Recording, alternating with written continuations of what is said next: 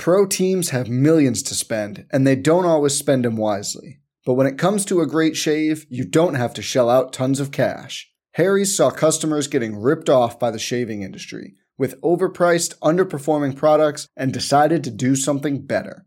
They found their own way to make beautifully designed razors for a fraction of the price of the other big brands, so you never wonder if you overpaid. Harry's shaving products look great, and the weighted handle makes shaving feel great too. I like to keep my beard neat, and Harry's always leaves me with a smooth yet crisp shave. Harry's quality is top-notch, thanks to German-engineered blades made in their own factory that stay sharp longer. You can get a 5-blade razor, weighted handle, foaming shave gel, and a travel cover for just $3 at harrys.com/bluewire. And Harry's has the highest customer satisfaction in the shaving industry, plus a convenient subscription option that you can cancel at any time. Getting the best doesn't mean spending the most when you shave with Harry's. Get started with a $13 trial set for just $3 at harrys.com/bluewire. That's harrys.com/bluewire for a $3 trial set. The Big Bets on Campus podcast. All right, here we go.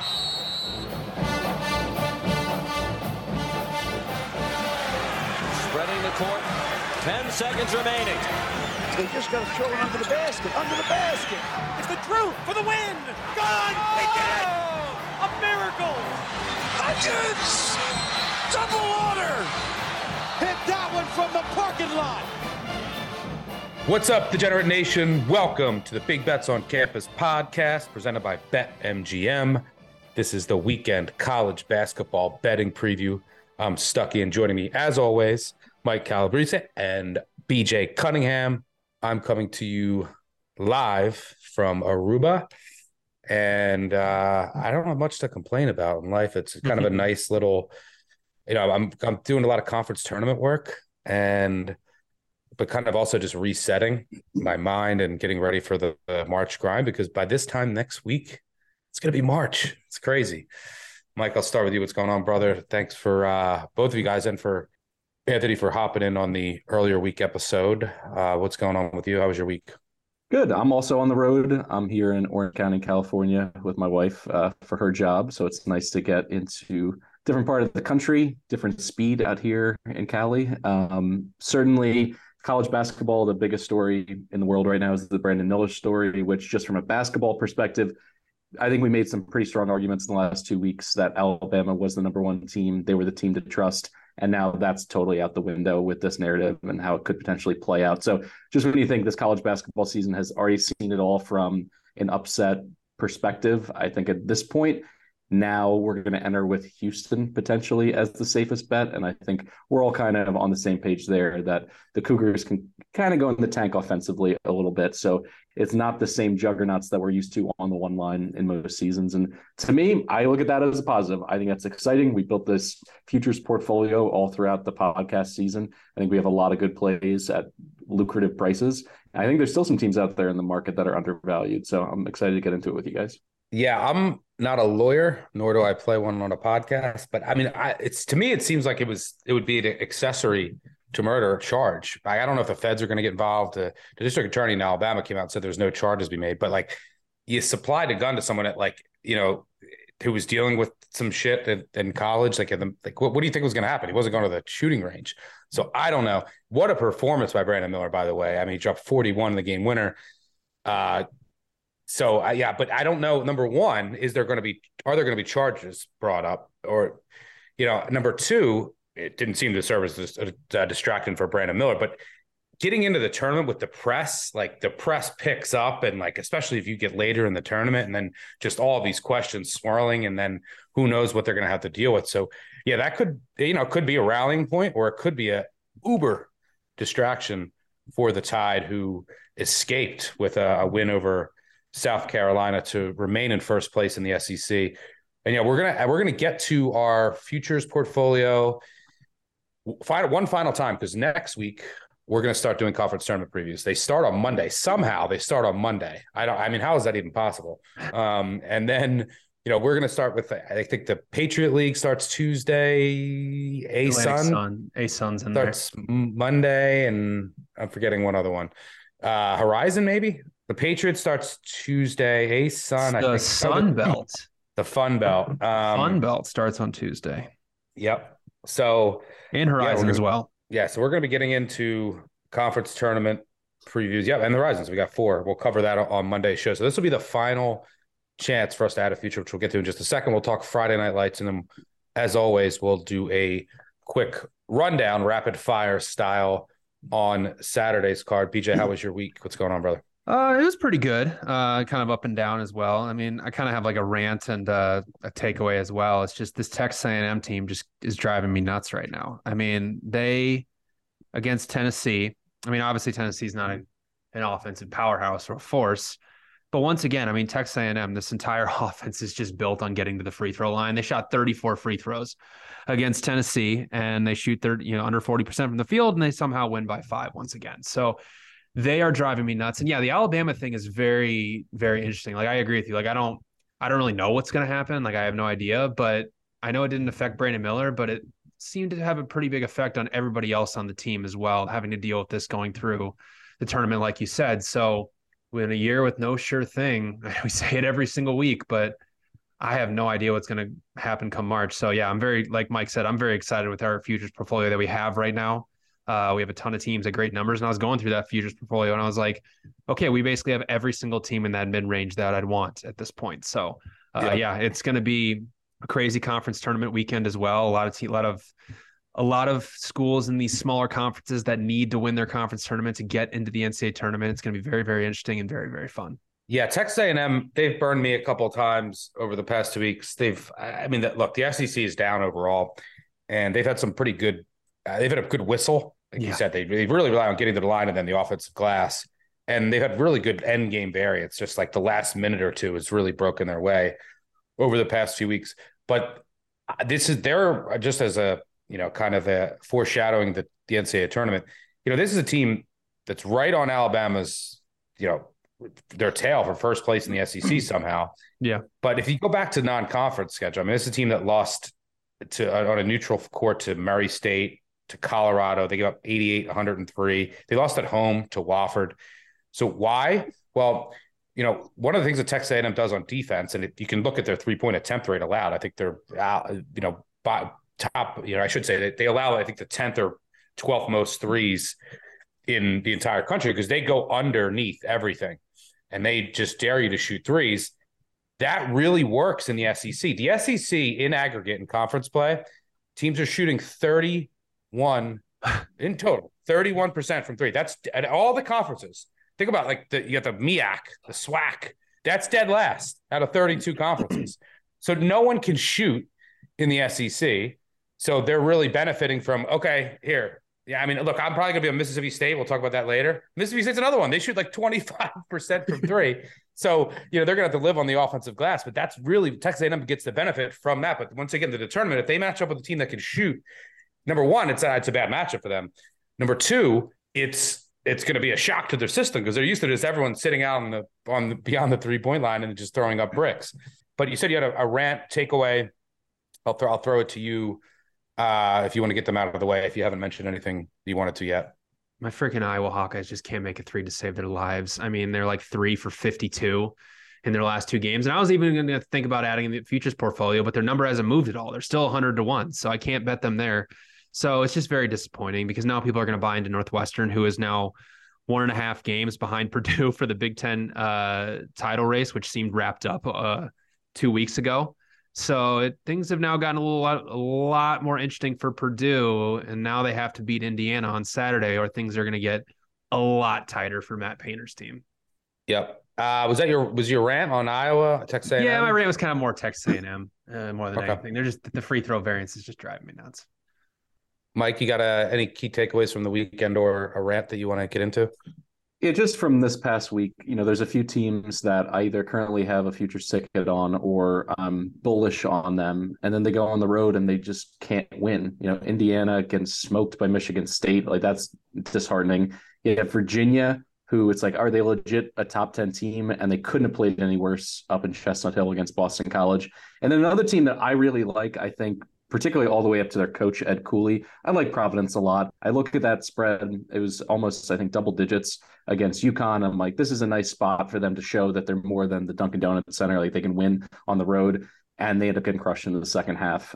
So in terms of teams that you want to buy in on, you got to win 6 games on a neutral floor. So at this point, I'm hoping for some momentum. Clearly, we're going to get it during championship week because there's going to be conference champions all over the place in tournament play, winning on neutral floors. But in general, at this point in the season, there's just nobody that you can point to that's just a stalwart on the road. And I think that's probably the biggest issue with having any confidence behind these plays. Yeah, I don't have a rant. Life is good. I'm getting ready for March. It's all good vibes, getting some negative end game variance out of the way. We're on to the weekend in March. But the ACC, I mean, like, I guess you had Brady Manick last year. He shot like 41% from 3. And now you basically have the same team, but you replaced him with Pete Nance, who he's playing awful right now. And he's shooting 28%. So basically they've been just him, that Manick threat from 3 and the pick and pop, it just did so much for the offense. And so, I mean, I don't think North Carolina, from what I've seen, can catch lightning in a bottle again. They have a ton of talent. Duke has talent. Miami has the guards, but not the defense. And look, Virginia, I love Bennett. Their defense is not as elite as it's been. And the offense just has a limited ceiling, and they're going to play in low grinders, right? They played at such a slow tempo, and we saw it. Like, they were that loss to Boston College was coming. They beat Louisville by 3, Notre Dame by 2, Duke in overtime, and then boom, get blown out by Boston College. I mean, Miami has the guards, the coaching, the metrics would suggest the defense is there. I mean, I don't see anyone in the ACC making a deep run. But it'll be an interesting conference tournament, which we'll talk about over the next 2 weeks. And I got to give a shout out to my Kentucky followers and friends listening. So it looks like they're headed in the right direction to get into the dance, which will make Lexington happy. So yeah, we'll see. Kentucky and Duke are going to be interesting teams because of the amount of talent that they have. If you want to buy them, I can see it. I just don't know if either can win six games. But then again, we talk about how wide open it is, which is a natural transition into our futures portfolio. The last one. Quick question for you, Stuck. Yeah. I saw on Twitter somebody was shouting out Kason Wallace as the best shot blocking guard since Dwayne Wade. Would you agree? Is there any other player that pops to your mind as a guard who can just swat shots left and right? Best shot blocking guard? Man, like John Wall comes to mind. Was it John Wall? I think John Wall used to block a ton of shots as a guard. He was really talented at doing it. That's an interesting question. I'm going to ponder. I mean, Kobe Bryant, but are we talking just college? Yeah, let's just go college because the Dwayne Wade immediately took me back to that run. I was a Mizzou fan. I went to Mizzou. Didn't he almost have like a triple-double with blocks one time? Yeah. I mean, he was just an absolute nightmare because even if you drove past him, he had that, before LeBron, that block from behind just absolutely in his pocket at all times as one of his go-tos. And now it's like a little bit cheating because people that are considered to be quote unquote wings, some of these kids are like 6'9". So it's like, yeah, of course you have some shot blocking prowess, but in general, if you're a true guard, in that 6'2" to 6'4" range, if you're still rejecting shots, it's so valuable. Yeah. Aaron Thompson for Butler. He comes to mind. Let me see where was he? Let me see what Butler's. It's a really good question that I've never even, probably Kobe was probably the best of all time in the NBA as far as the shot blocking guard. Let's see. This is thrilling podcasting. me looking back at old. Here's an article. College basketball's best and shortest shot blockers. Guess who's at the top? Aaron Thompson, 3% block percentage. The one I had in my back pocket was Thibault from Washington, who's in the league as, just a pure 3-and-D guy. He was an absolute monster from the quote-unquote stocks department. I think he averaged close to 4 blocks a game for the Huskies. I wasn't even thinking of Aaron Thompson. Yeah, that's a good pull. I'm going to get back to you on this because I love this question.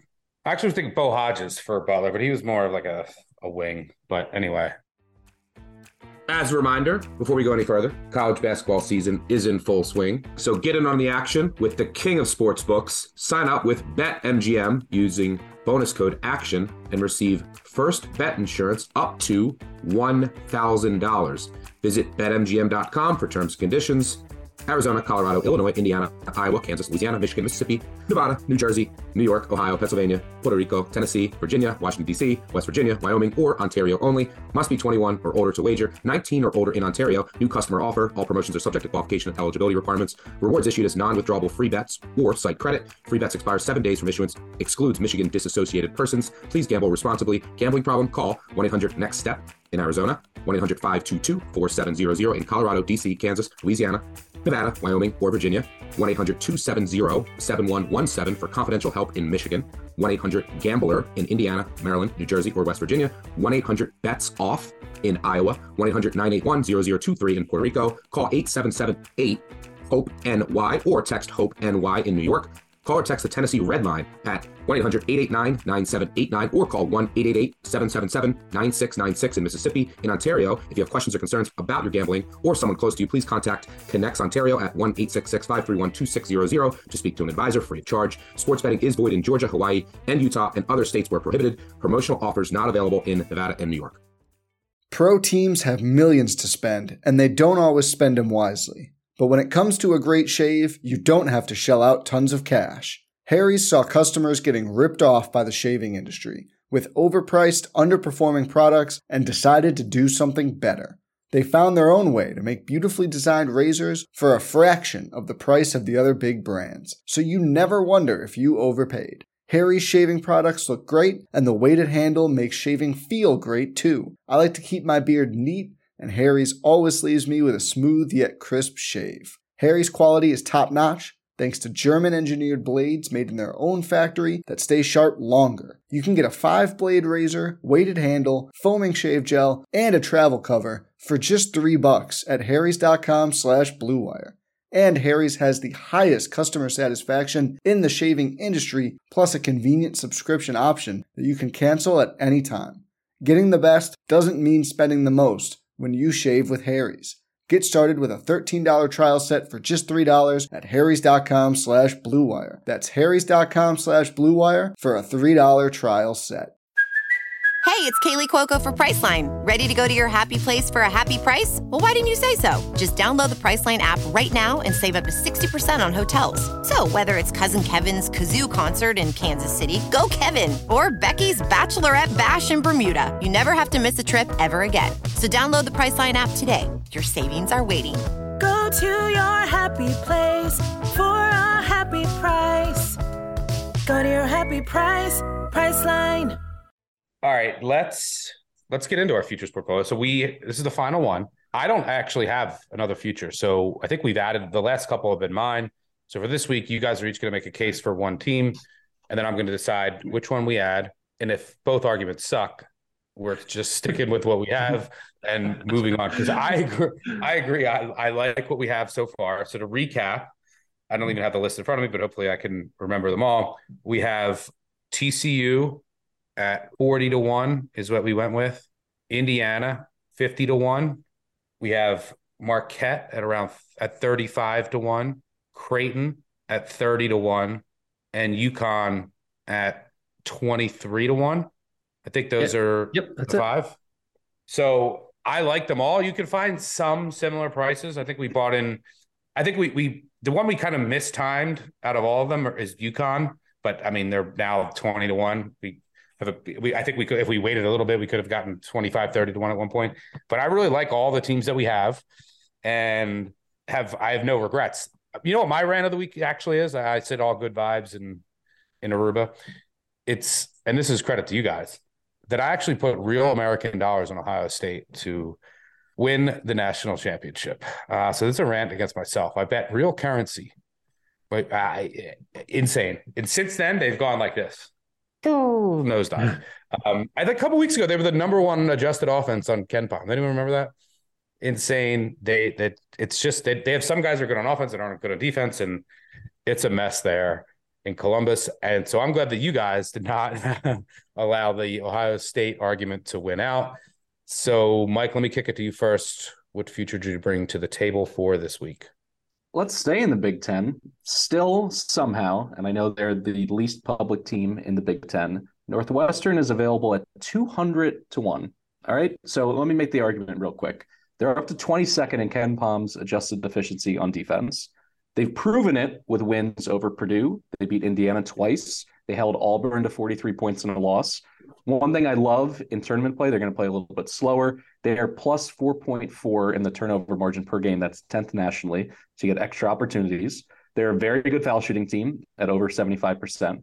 But to me, the elevated play of Boo Buie is the reason why I'm interested at 200 to 1. He's gotten better every single year in Evanston. For the past month, he's really cut down on his turnovers, which is one of the issues with this game. He has 7 games in the last month with 2 or fewer turnovers.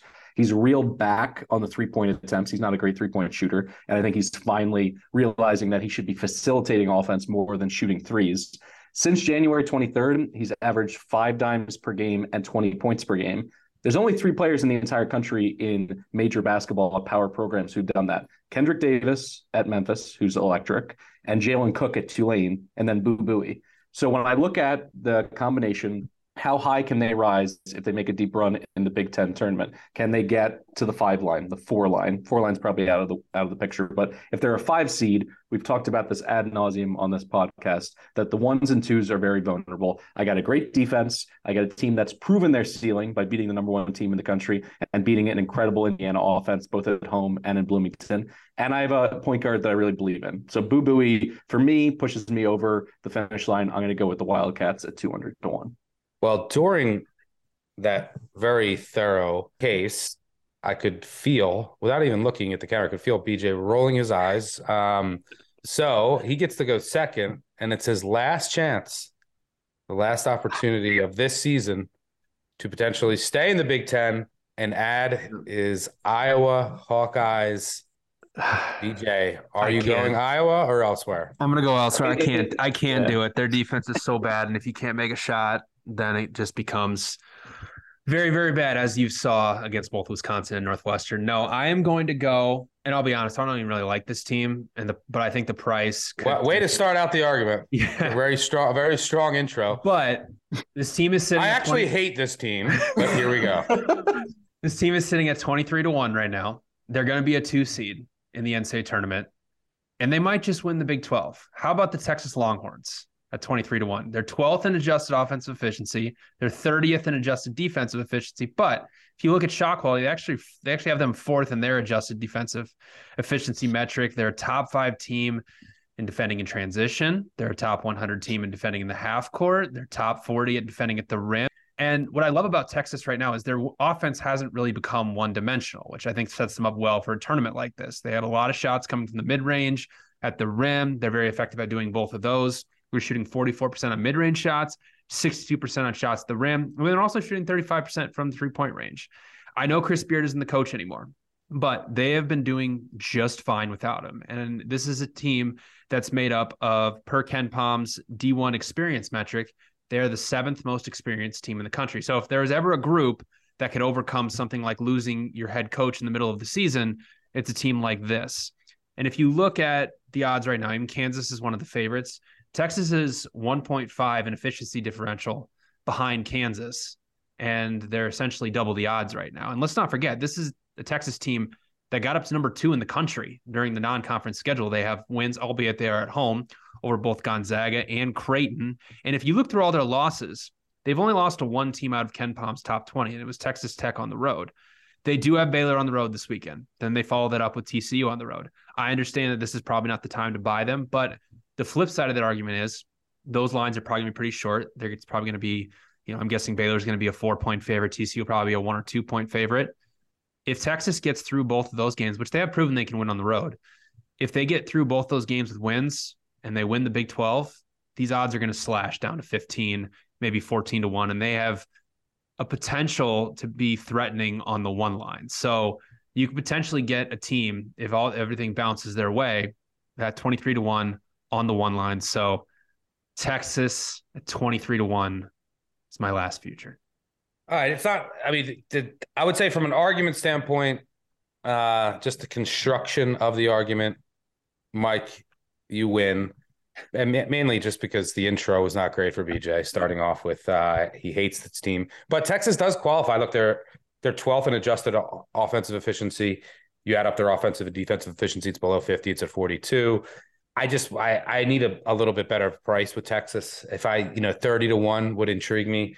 I don't want anything under 20-1. So you're a little bit over that bare minimum, but I'm going to pass there. Northwestern, I just don't think look, you got to give a lot of credit to what Collins has done this year. And Boo Buie's amazing. I mean, he basically is their offense. And if he, basically his dribble penetration, which is very difficult to stop, but in the Big Ten, you have a lot of guards, look at Indiana, Iowa, that can't really stop that, right? There's a lot of weakness in the perimeter defenses throughout the Big Ten.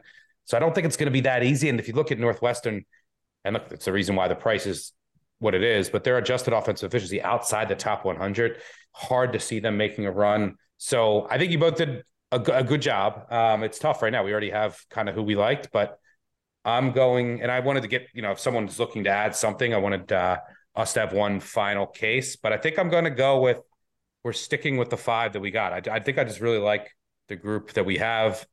Mike, any comments? Am I being too authoritative here? No, I think it's totally matchup dependent for Northwestern. I could see them making a run to the Elite Eight, if absolute to your point, if they don't get matched up with the team that likes to play like top 25 in tempo and has athletic long guards. If they can avoid that on their path, then I think it can happen. But very much in the same vein as like a St. Mary's, like when you're relying that much on your defense, when you want to play those half-court battles, if you find yourself down 10, hypothetically, do I have any faith that they can turn it around? No, not based on the offensive metrics for Northwestern. But like I said, if they make a run to, let's say, the Big Ten championship game during the tournament and get a 5 seed, they could potentially put it together and get to the Sweet 16. And then at 200-1, that ticket, it's a license to print money. So that's kind of how I think about it. The fact that they're that high up on, or I should say, far down on the futures board is what drew them to me. And I agree with BJ in terms of what Texas has been able to do. And now they're not even the worst story in college basketball. So it's like they get to kind of fall back in terms of that narrative. They don't have to handle as much heat. They've already proven it for months now without Beard. And then finally, in the same way that I like how Boo Buie's playing leading into the tournament, Marcus Carr has really gotten it together and has not turned the ball over and not been a liability in that regard, really in like the last 6 weeks. So if you believe in my argument on Boo Buie, then I think you should also believe in Marcus Carr at this point. Yeah. BJ, are you okay with going with the 5 that we have? Yeah, no, I'm perfectly okay with it. And I think if you're somebody like, obviously for podcast purposes, if we want to bring a future, I wanted to bring a future forward, but if you're somebody who potentially wants to buy Texas, it doesn't hurt to take a chance and let's see what happens in these 2 road games against Baylor and TCU. Because if they lose both of them, I still think Texas is, one of the, like we already mentioned, they're, below 50 in efficiency. So if you want to take a chance on that, like you could potentially get them at 30-1 if they lose both those games, because it really won't matter. It might drop them to a 3 seed, but again, in this type of environment, in this NCAA tournament, it's not really going to matter. So I agree. I like the 5 that we have. And I think that we've kind of picked out the best teams from that mid-range going into the tournament. All right. To close up the future segment, let's do something fun here. I'm going to put an extra $100 on each of the 5 that we have. So I'll try to find the best price. It won't be, obviously, some of them won't be at the prices that we got when we recorded. If whatever the profit is at the end, we'll split it 4 ways. It'll be between us 3 and our producer. Nope, just kidding. Sorry, producer. Why you gotta be so rude? Don't you know I'm human too? Whoever leaves the best 5-star review over the next week, and we won't randomly. I'll look at them and pick who leaves the best. It could be funniest. It could be just a really good review of what you like about the podcast. And we'll next week, maybe next weekend's episode, which will be, we'll talk a little bit about the weekend and then preview some of the conference tournaments that start that weekend. We'll announce who the winner is, and then this will be my a gift from me. Whatever, if we hit of those 5, and I hope some of you are already riding with us, then we'll split it 4 ways between us 3 and then whoever leaves the best 5-star review. Big Bets on Campus, wherever you listen to your podcast. All right, let's move on to the weekend. Friday night. Why let football have all the fun? Let's bet Friday Night Lights. I think lines are just starting to trickle out here. Mike, you got something circled? I'll throw it to you. Yeah, let's start on the West Coast in the WAC. Seattle catching 5.5 at Grand Canyon. This one caught my eye just because Grand Canyon had built up an earned reputation of being a really strong home team over the last 3 or 4 years. But this year is just not the case. They're 7-8 against the closing number as a home team. They play slow. They're lousy defensively. They're 197th in Ken Palm's defensive efficiency. They foul a lot. They put teams on the line, and they're weak on the defensive glass. So I'm not afraid of that home court advantage. The last time that they played Seattle, they got in a rock fight. It was just an awful game. They ended up losing by 5 up in Seattle, despite the Redhawks shooting 36% from the field. And they did it by sticking to the script. They got to the line for 24 foul shots. But really, to me, is a bounce back spot for Cam Tyson, one of the best mid-major guards, at least from a volume shooting perspective. He kind of comes from the old school Allen Iverson, school of just get those shots up, and you probably are not going to have back-to-back lousy games. He hasn't had back-to-back single-digit scoring games all season. He's coming off a 2 for 19 stinker at home. I think he'll bounce back in this spot. And then from a motivational perspective, both of these teams are tied for 5th in the WAC. So they want to get to that 4th spot because it's a bye all the way to the quarterfinals. So motivationally, I think you're going to see the best basketball played by Seattle here. So if it does open north of 5 points, I'm going to go ahead with Seattle and take the points. Disrespecting the Havocs of Grand Canyon. Hopefully they're not listening and coming after you. BJ, what do you got? Well, first, I got a quick story that leads into my pick. So growing up in Cedar Rapids, there was a suburb called Hiawatha. And in Hiawatha, a place I went to many times, was a place called Sports Zone. And they had, Can you spell that, by the way? Is it I want to know if I would pronounce that right or wrong. Hiawatha. Wasn't there a Hiawatha, a running back for Iowa State in like the mid-2000s? I may be making that up. I think it was just post-Seneca Wallace era. Anyway, beautiful city. Went to elementary school there. But anyway, that's not the point of the story. The point is there was a place called Sports Zone that had, a bunch of different things like indoor soccer, batting cages, mini golf. And they also had a basketball court that they purchased from a university, an old basketball court. And that college was the University of Jacksonville Dolphins.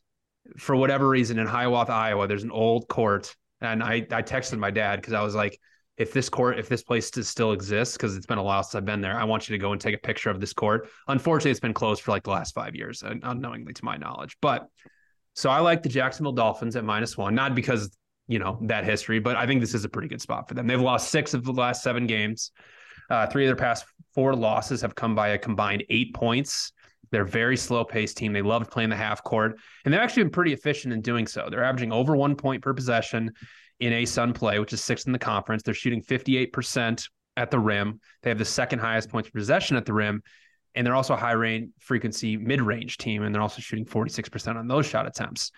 Eastern Kentucky, who they're playing, is outside the top 300 in defending all of those areas. And Eastern Kentucky, they love to play in transition. They finish a high level at the rim, which Jacksonville doesn't do a good job defending, but Jacksonville has done a good job on the defensive glass this season, which is an area Eastern Kentucky has been very good at. So, and if you look at Eastern Kentucky, they're bottom 50 in Haslam metrics away from home metric. So I think this is a good spot for Jacksonville, who's had a lot of late game variance go against them in the last few games. I like them at home. It'll probably be around to pick them. I don't see a line out for it yet, but Ken Palm has it at Jacksonville -1. So give me the Dolphins. Funny stories. We have, so our main producer, Matt Mitchell, is director of audio, does our college football episodes and some of our college basketball, but our other producer who does this episode, David, he has in his backyard, like it's an outdoor patio, and it's the old New Mexico State. It's like a huge section of the old New Mexico State gym. Wow. And it says it was when they were in the WAC, and he has like the letters. You can see WAC is like that's the part of the gym that he has out on his back patio. Hey, producer David here. Just wanted to jump in and clarify real quick. It's actually in my uncle's backyard, but still pretty cool. I love that story. The Jacksonville Dolphins. Yeah, in Hiawatha, Iowa, of all places. Yeah, because it's obviously one of those courts that, you can just like roll in, like it's not built into the floor, obviously. So they must have just like purchased it on, for a cheap price when Jacksonville was building the new floor. So yeah, played many basketball games in that court. All right, I'm going to go with a team that there's two teams that have just owned me over the past 2 weeks. I'm probably going to fade them again this weekend because I'm stubborn. Texas A&M was one of them. And the other one is Marshall. Marshall, I mean, it's just been some really fortunate end game variants for Marshall. Games are just, they're teams within the number and they extend within the final minute. But I've had this spot circled for a month and a half. They're going to Old Dominion. And Marshall's currently in first place in the conference, and they're playing pretty good basketball right now. They have excellent guards. They want to do two things. They want to get out and transition and run. I mean, they want to run. They want to play up tempo, and they run pick and roll at one of the highest rates. Their middle pick and roll is one of the highest rates in the entire country. Well, Old Dominion really limits transition opportunities as well as really any team. They want to just grind a game down. Playing at home, I think they'll be able to really control the tempo, and they have an excellent pick and roll defense. They played earlier this year. They lost by 8 at Marshall, 73-65. Here's the main reason why I think that, number one, it's not the best spot for Marshall. Marshall is coming off a pretty big win over James Madison 2 days ago. They played on Wednesday, and they won 92-83. They have to have no legs left. This is a team that's been in some grinders. Look, they had to come back in a miracle fashion against Georgia Southern at home. They won 84-83. I think they were down like 11 with a minute and a half to go. And they came back to win that game. So this is 2 days later. Why does that matter so much now? This team has no depth. They're 362nd in bench minutes in the country. They basically go 6 deep. Now you have 1 day in between games. You were just at James Madison. Now you go to Old Dominion. And I don't think it's a great matchup. I think Old Dominion could slow this game down. I think we could be getting like hopefully 5 here, 5.5. Maybe it's a sharper line and it's a little lower. But I think Old Dominion will control the tempo here. Marshall fatigue has to be coming. This is their since February 2nd, they were at App State, at Louisiana, at Coastal, at Georgia State, come home to Georgia Southern and Troy, go to JMU, go to ODU. So this is their 6th road game out of 8 total games in February with 0 depth. So I think the legs catch up to them here in a pretty favorable schematic matchup for ODU. So give me the Monarchs, who are playing some decent basketball of late. Their press offense sucks, which is a bit of a concern. But I think Old Dominion will keep this close right down to the wire. I actually think they pull off the mini upset. All right, that'll do it for Friday. Make sure you check out actionnetwork.com and the Action Network app for more info and content on some of the games on Friday night. But let's get to why most of you are here, and that is our Saturday rundown, rapid fire style. Well, Mike, I will let you do the honors and kick us off. What's the first game you want to mention for Saturday? So UVA traveling to North Carolina. I would play this up to UVA -3. Could open as a pick'em at Bart Torvik in terms of the projections. Listen, at what point do we just say North Carolina is what they is? Are what they are. They're 204th in shooting efficiency. They're 340th in 3-point field goal percentage. I mean, they're threatening to get invited to the SEC at this point. They're 0-9 against quad 1 teams. I contend that Bacot is still, one twisted ankle, one hard fall on his hip away from just mailing in the rest of the season. He's been banged up the whole time. They don't put any pressure on you defensively. We know what UVA is. They're a strong defensive team. They're 27th in KenPom. I agree with you, Stuckey. They're not the elite teams on the defensive end that, Bennett has put together, but they're good enough to stymie this North Carolina team that cannot shoot. And I think it's really just, this line is probably going to open close to a pick just because Virginia has been so, untrustworthy on the road. Let's say that. They're 2-7-1 against the spread when playing away from Charlottesville, but they can still win the ACC regular season title. So I think you're going to see them bounce back from a 32% shooting percentage performance against BC. I think there's a little positive regression ahead of them. So like I said, if it's at one possession or tighter, I'll go ahead and play the Wahoos here. I've had it with this North Carolina team. For whatever reason, I mean, obviously it's tied into them running to the national title last year, but they just don't have it. Brady Manek's not walking through that door. There's no one that's special on the perimeter. And because of that, I don't really care how talented they are. They've not shown up against any good teams this year. So I'll go ahead and play UVA. Yeah, it's just one of those things that everyone has had in their mind all year, like the run last year. Are they going to put it together? Are they going to put it together? And like the last time that they won multiple games in a row, it was when they beat Louisville, BC, NC State, and Syracuse. And then Wake Forest and Notre Dame. That's it in the new year. I mean, this is a team that just cannot put it together. They can't shoot. It's amazing to me that, like I mentioned earlier, losing Manek and going to Nance has had that much of an impact. But yeah, it's ugly down at Chapel Hill, and they're definitely squarely on the bubble. BJ, what do you got? Let's go Gonzaga at home against St. Mary's in a nice revenge spot. The Zags, I think that game kind of kicked them into high gear because they have been putting up just crazy offensive performances since that loss. They put up over 1.2 points per possession in all 4 games and have basically been on a warpath. I mean, they put up 68 points in the first half against Loyola Marymount on the road. In a revenge spot. Insane. And what was crazy about the previous game against St. Mary's is that St. Mary's did not make a single point from the post up or from the mid-range. 42 of their 78 points came right at the rim or from free throws, and then obviously from three-point range as well.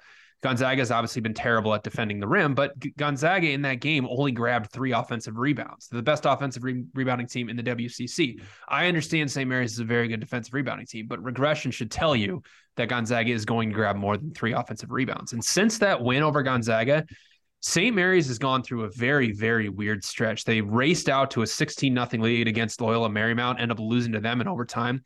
They were up 58-35 against San Diego, who's one of the worst defensive teams in college basketball. And they were only able to score 3 points over that final 11-minute stretch, and only ended up winning the game by 3, and then they failed to cover against BYU at home last weekend. So I think this is a great spot here for Gonzaga at home. KenPom has -2, a great revenge spot for them. I'm sure they'll get steamed up a little bit. So I'm going to play Gonzaga at the opener, and I think they get their revenge against St. Mary's. That was one of the games I had circled. And what you laid out, also that BYU game was a 1-point game with under 2 minutes to go. Right. So there's just something wrong in terms of their overall momentum right now. Logan Johnson couldn't throw it in the ocean the last time they played. And Mahaney, we all love him, but he's playing as freshmen do from time to time. Just once in his last 7 games has he shot better than 46% from the floor. So I think what's going to happen is he needs to play his best game, and the kennel is going to be an absolute zoo for this rematch. So I think they're walking right into a buzzsaw in this game. Yeah, and if you remember, he had to go bananas at the end, and they got to overtime. But Gonzaga was in control for a majority of that game. So I agree, had that one circled as well. I'm going to go chronologically. So I'll start off at noon. BJ, to make you happy, I'm going Iowa. Yes. At home against Michigan State. Love it. I love this spot. It's a tough spot for Michigan State. Emotional week on campus. Thoughts are with anyone that was impacted by the school shooting there in East Lansing. But so you're dealing with all of that. But they also got a huge win over Indiana, and now they travel to Iowa City to take on a desperate Hawkeyes team that just dropped 2 straight on the road. But they're coming back home, and that means Iowa should get back on track. Like most Big Ten teams, this is a theme that just will not end this year. They've thrived at home. They've gone 7-0 in league play in 2023. On the season, Big Ten home teams in conference play, 71-41-1 against the spread. That's 63.4%. Most profitable conference by a wide margin. How about short home favorites between 1 and 3, which is what Iowa should be here? 18-5 against the spread, 78.3%. Iowa also, since 2005, the 4th most profitable team in conference play at home. They also have revenge from an earlier season meeting against Michigan State. And if you recall in that game, Patrick McCaffrey didn't play.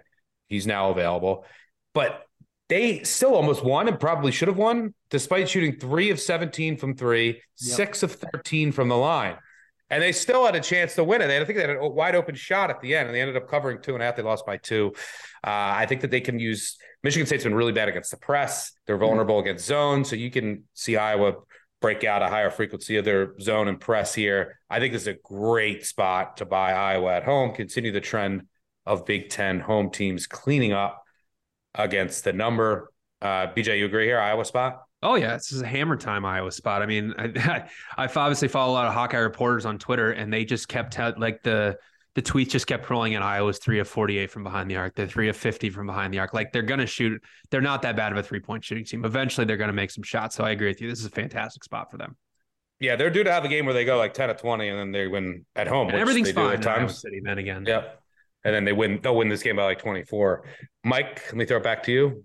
So I've only called my shot on one big money line upset on a Saturday game all year, and that was Hofstra upsetting Charleston in the CAA. I'm going to go for it again here. If I can get it north of 3-1, Arkansas money line over Alabama. We don't need to get into all the distractions for Alabama, but I'll lay this out for you. Nick Smith Jr. is back to playing starters minutes. You accurately brought up the fact that it was a little bit strange how they're working him back into the starting lineup. Plays 32 minutes against Florida, 29 minutes against Georgia, scored 26 against Georgia. They're 7-2 straight up with Smith in the lineup. But what I care about more so is that their offensive ceiling goes way up, because what we know, whether he's in the lineup or not, this is a really good defensive team. 12th in KenPom's defensive efficiency. They force 14.5 turnovers per game. Their effective field goal percentage defense is 19th nationally. And the key number, circle it on the board, they are holding opponents to 5.4 made 3-pointers per game. That's 9th nationally.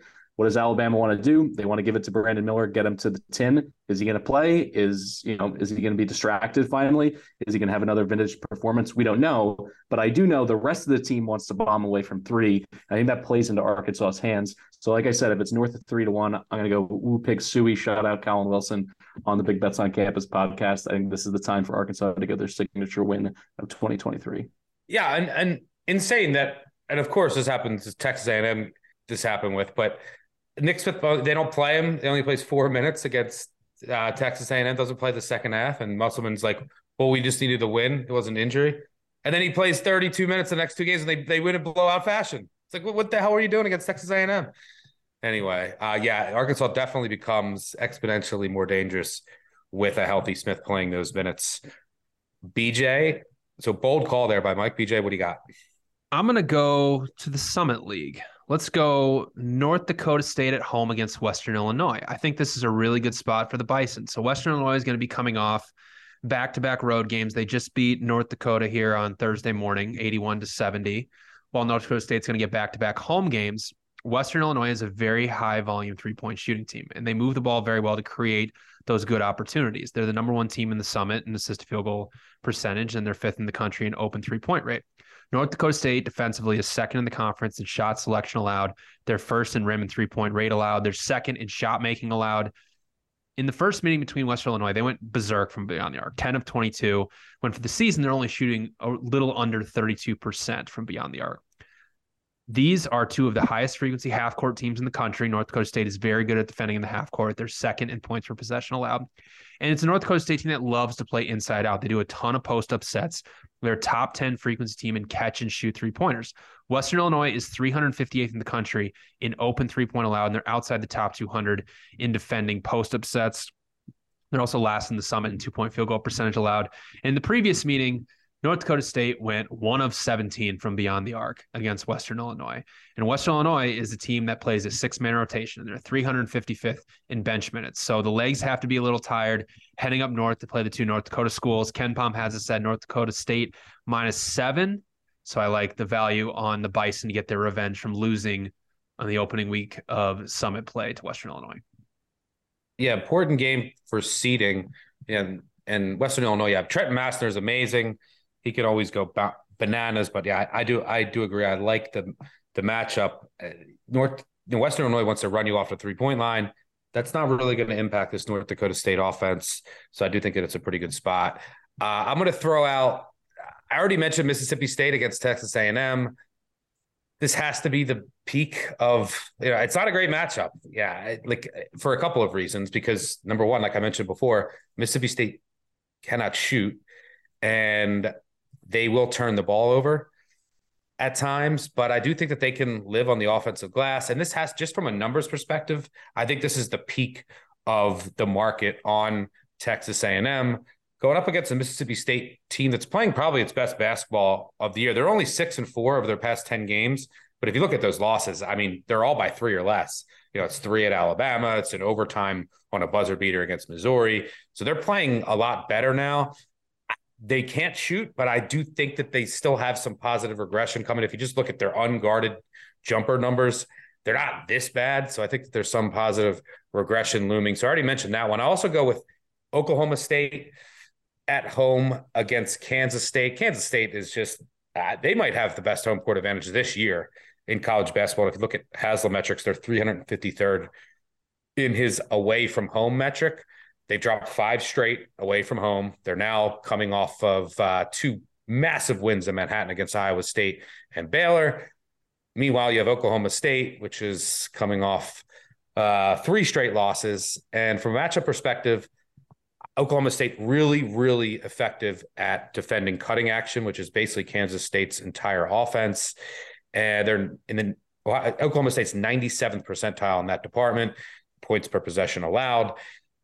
Kansas State's also not really efficient in transition. That's where you have to beat Oklahoma State before it gets set in the half court where it's absolutely elite. On the other side of the ball, Oklahoma State should be able to clean up on the offensive glass here.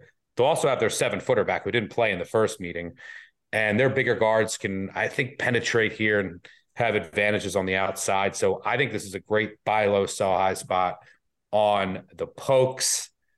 Mike, you have anything else? Any other bold calls or anything else you want to bring up for Saturday? I have one more break glass in case of emergency play, just because BJ and I agreed on Gonzaga and St. Mary's. One last time, go to the well, over Detroit and Wright State. Anything below 160, slam the over there. Wright State's gone over in 5 of the last 6. Their last game was bananas. They lost on a half quarter. Detroit Mercy, obviously, Antoine Davis is going to bomb away from 3. They're both going to play fast. They're, I believe, the 2nd and 3rd best over bets in the horizon. So because it's such a low volume game in terms of overall tickets, I still don't think that books have adjusted to them enough. So like I said, if it's below 160, go ahead and play the over just to get your Saturday started off in the right way. I believe it's a noon tip. Love it. BJ, anything else? I'll go one more. Yeah, I'll go one more. This doesn't really qualify as a good spot, but I do like Indiana on the road against Purdue. I know it's a revenge spot for Purdue coming off that, but Indiana did actually a very good job on defensively on Edey in that game. I mean, Purdue had 16 points off post upsets, but those shots were very, very difficult because if you look at the shot quality on those post upsets, they're only supposed to score around 10 points. Purdue also turned the ball over 16 times in that game. It's been their biggest problem all season long. They're dead last in the Big Ten in turnover percentage and offense. And what's crazy is that Indiana, they actually underperformed scoring at the rim at that game. They scored 24 points there. Shot quality tells you they should have scored around 30. Indiana is a heavy pick and roll team. They utilize a ton of post upsets, obviously with Trace Jackson Davis, and they're a high frequency team finishing at the rim. Purdue really isn't that elite at defending those 3 areas. They're 5th in the Big Ten in points per possession allowed off pick and rolls. They're 7th in points per possession allowed at the rim and 4th in points per possession allowed off of post upsets. So KenPom has us at Purdue -7. I may look like an idiot. That's fine. I've been looked like an idiot many times, but I still think the matchup is pretty good here for Indiana. So if I can get Indiana at +7 or better, they're obviously coming off a road loss to Michigan State. So give me the Hoosiers if I can get them at +7 or better. Love it. And go Hoosiers. Who. Let's go to the Patriot League. I'm going to take Navy here. Game should be around a pick at home against Colgate. Colgate's not playing for anything here. They have the 1 seed locked up. They already won the Patriot League regular season title. Now, if Lehigh wins earlier in the day, Navy, or if they lose, Navy will have the 2 seed locked up. If Lehigh wins, then Navy will have to win here for the 2 seed, which could be important. Higher seed host games in the Patriot League. Regardless, maybe if Lehigh loses, then Navy might rest people later in the day because that game's at 4. I don't think that's going to happen. I think regardless of what happens in the Lehigh game, Navy wants this game, and I'll explain why. Navy they have 6 seniors in their regular rotation that have played 4 years here in Annapolis, and they're 0-6 against Colgate, including a loss in last year's conference tournament title game. They got blown out earlier this year, but Navy earlier this year was playing just horrendous basketball. I think they lost 5 straight to at the start of the calendar year in Patriot League play. They've gone 10-1 since. And just to illustrate how much they've improved, those 5 losses, they have 6 losses in conference play, including one to Colgate. But the other 5 losses, they lost to Holy Cross. They lost by 11. The latest meeting, they won by 18. Lehigh, they lost by 5. The latest meeting, they won by 12. Lafayette, they lost by 9. The latest meeting, they won by 19. Loyola Maryland, they lost by 2. The latest meeting, they won by 12. American, they lost by 4. The latest meeting, they won by 16. Those are the 5 losses, 5 of the 6 losses that they had early in the year. The 6th is Colgate. They beat Colgate this weekend. They go 6-0 straight up and against the spread. The previous 5, they all won by double digits. An average turnaround in those games of 21 points. I think Navy really wants this game. Colgate's not really playing for anything. So I think the mids are the play here. They're playing really good basketball. I'll throw out a couple other ones. Boise State, a classic sandwich spot here, taking on San Jose State after a couple blowout losses. I think you'll get a fully focused Spartans team here. But Boise State, like they held on against New Mexico last night. And now the quick turnaround, they go on the road to San Jose State. Next up, they have San Diego State. And again, that could decide the entire conference. So, it's not a bad matchup for San Jose State. They lost by 3 at Boise. Boise also has no depth. Bottom 10 in bench minutes. Marcus Shaver got banged up again, bruised and battered all game. And now they're playing their 3rd game in 6 days late in the season in a classic sandwich spot. I think you can get San Jose State as a valuable home dog here. I also am going to trust New Mexico at home against Mike. I'm curious to get your thoughts if you have any here. I know you wrote off New Mexico after that blowout loss to Wyoming, but San Diego State, they're running pretty well on the road. Like they've won 4 or 5 on the road, but they needed overtime against Colorado State. They beat Fresno by 2. They had another win by 2 points against Utah State. New Mexico beat them early in the year. They need this game. The pit is going to be lit. They've lost 5 of 6. I'm going to try to buy low in New Mexico here. They didn't have Jalen House for 2 of those losses. I'll throw them out. The other 2 were pretty unlucky against Nevada. They beat San Diego State earlier this season. So I do think San Diego State will show up here motivated, but you need quick guards that can get to the rim, that can dribble penetrate to beat that drop coverage of San Diego State. That's what New Mexico has with House and Mashburn. So, this is going to be an electric atmosphere. We might get a few calls here. I'm going to buy low on New Mexico in a game that they might need to have to make the tournament. Do you agree or disagree there, Mike? I think they absolutely have to have it to make the tournament, and they got to win some games in the Mountain West Conference tournament. My only concern is that Jalen House, even before the injury, he's had just a rough shooting month. I think he shot over 40% once in the entire month. They need him to play an efficient game. They don't necessarily need him to score a ton, but he can't take like 15 shots and make 5 of them. Like that just kind of sinks their battleship right from the get-go. And also when you bring up that game against Boise, one of the worst melts of the entire gambling season. I think they went 1 for 8 or missed their last 7 foul Shaver shots. missed 6 free throws in the final minute. His name is Marcus Shaver, people. His name is Marcus Shaver. Sometimes it's not even the play-by-play. It's the actual aesthetics. The final possession too, they almost cough up the ball in midcourt. And then because of it, the defense collapsed on them and they let up a wide open 3 with 2 seconds left. Just absolutely brutal. I mean, you're a braver man than me to go back on the Lobos, but I do agree they're playing at home. So if there was a time to circle the wagons, it's at the pit. Yeah, I'll do a quick little rapid fire here.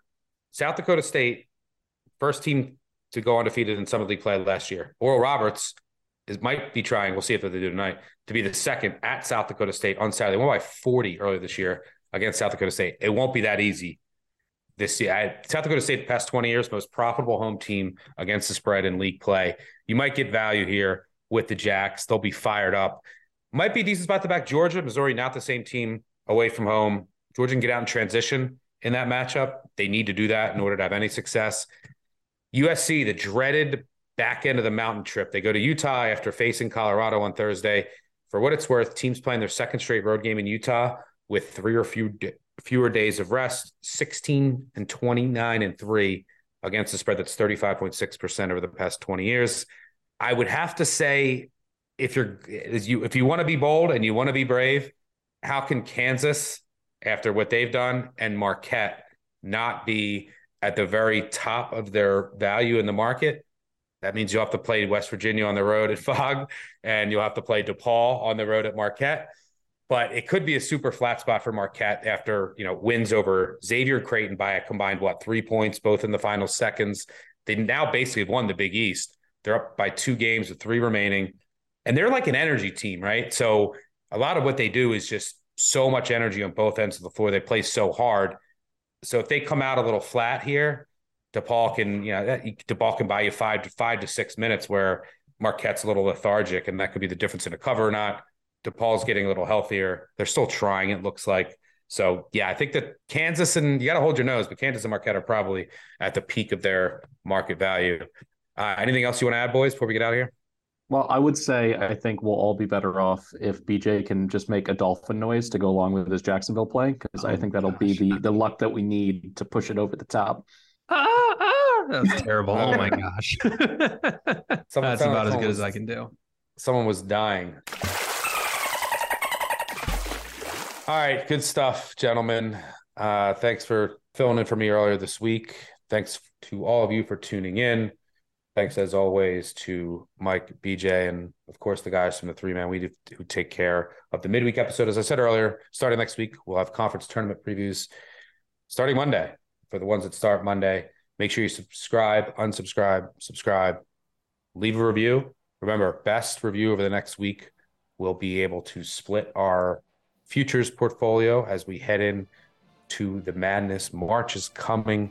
Thanks to our sponsor, BetMGM. Thanks to our audio and video team on the back end. Saturday morning, 10:30 a.m., Big Bets on Campus Live. Mike, the host, with the guys from 3-Man Weave. Make sure you check that out. We'll be back Monday. Thanks for tuning in. Good luck on all of your wagers. We'll catch y'all later. Cheers.